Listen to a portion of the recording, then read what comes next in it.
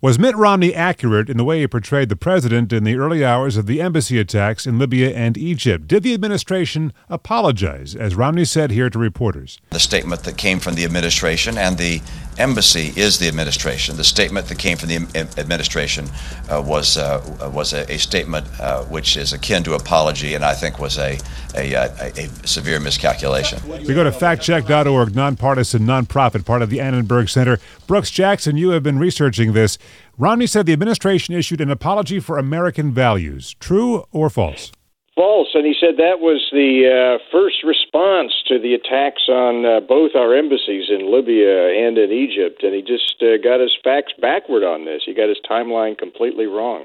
Romney said the mob was already inside the embassy grounds when the embassy issued its statement that said that respect for religious beliefs is a cornerstone of American democracy. Fact check that for us. Was the mob already in action when that statement came out? No, several hours before the embassy in Cairo was attacked, and of course long before the embassy in Libya and the tragic deaths there, the U.S. Embassy in Cairo put out a statement under the headline, U.S. Embassy condemns religious incitement, and it condemns continuing efforts by misguided individuals, meaning the people who put this anti-Muslim film up on YouTube, condemns those efforts to hurt the feelings of Muslims. That was issued before any attacks at all. And this line from Mitt Romney about apologizing for American values, when you were researching that, you found that it came up before in Romney's various speeches.